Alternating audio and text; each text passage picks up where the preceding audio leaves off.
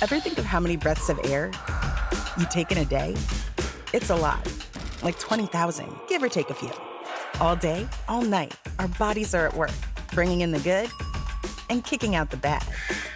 But as important as this is to our very existence, there's still a lot that many of us misunderstand about what's really in our air.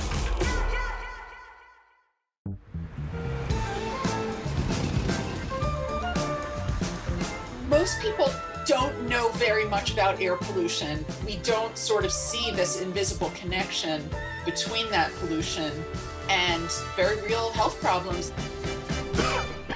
I'm Beth Gardner. I'm an environmental journalist and author of the book Choked: Life and Breath in the Age of Air Pollution. Air pollution is killing millions of people around the world. The World Health Organization estimates 7 million annually and causing a long list of illnesses.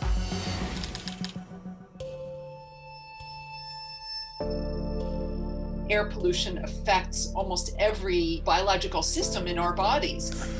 Increased rates of air pollution are linked to higher rates of heart attacks, of strokes, of premature birth, of multiple different kinds of cancer, of Alzheimer's disease and cognitive problems in kids, diabetes and obesity, and the list just goes on and on and on and on.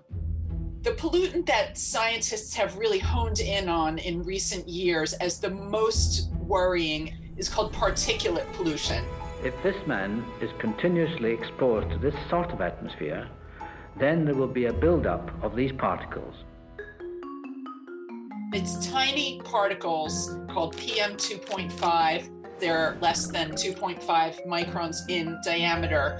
That is about 1/30th of the width of a human hair. PM2.5 and even smaller ones, which are called ultrafine, are so small that they can actually penetrate deep down into the lungs, all the way into the tiny little sacs called alveoli, where the air within our lungs crosses into the bloodstream. Once they're in the bloodstream, they can travel all around the body and impact all of our different organs.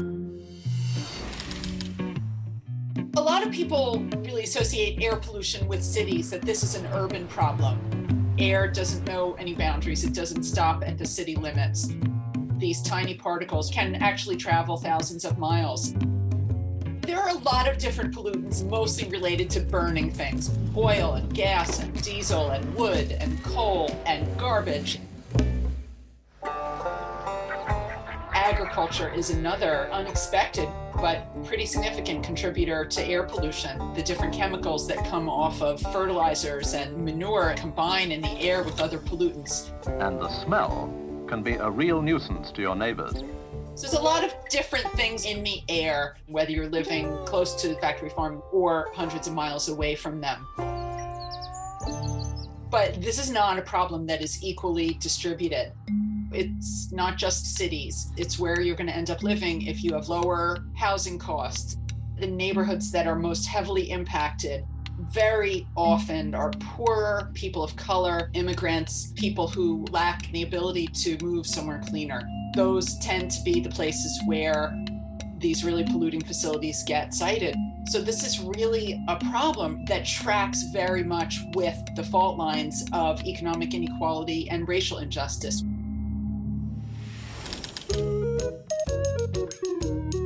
When we talk about environmental challenges and how to fix them, the conversation often gets really, really focused on what it's going to cost.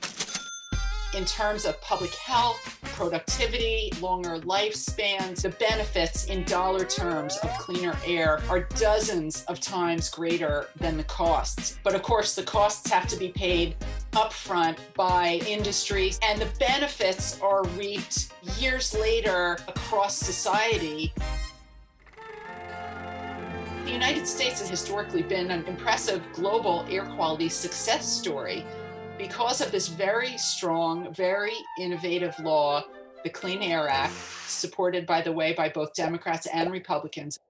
And that started with getting lead out of the air. Lead was in gasoline. There's 70% less pollution in the air than there was in 1970 because of this law.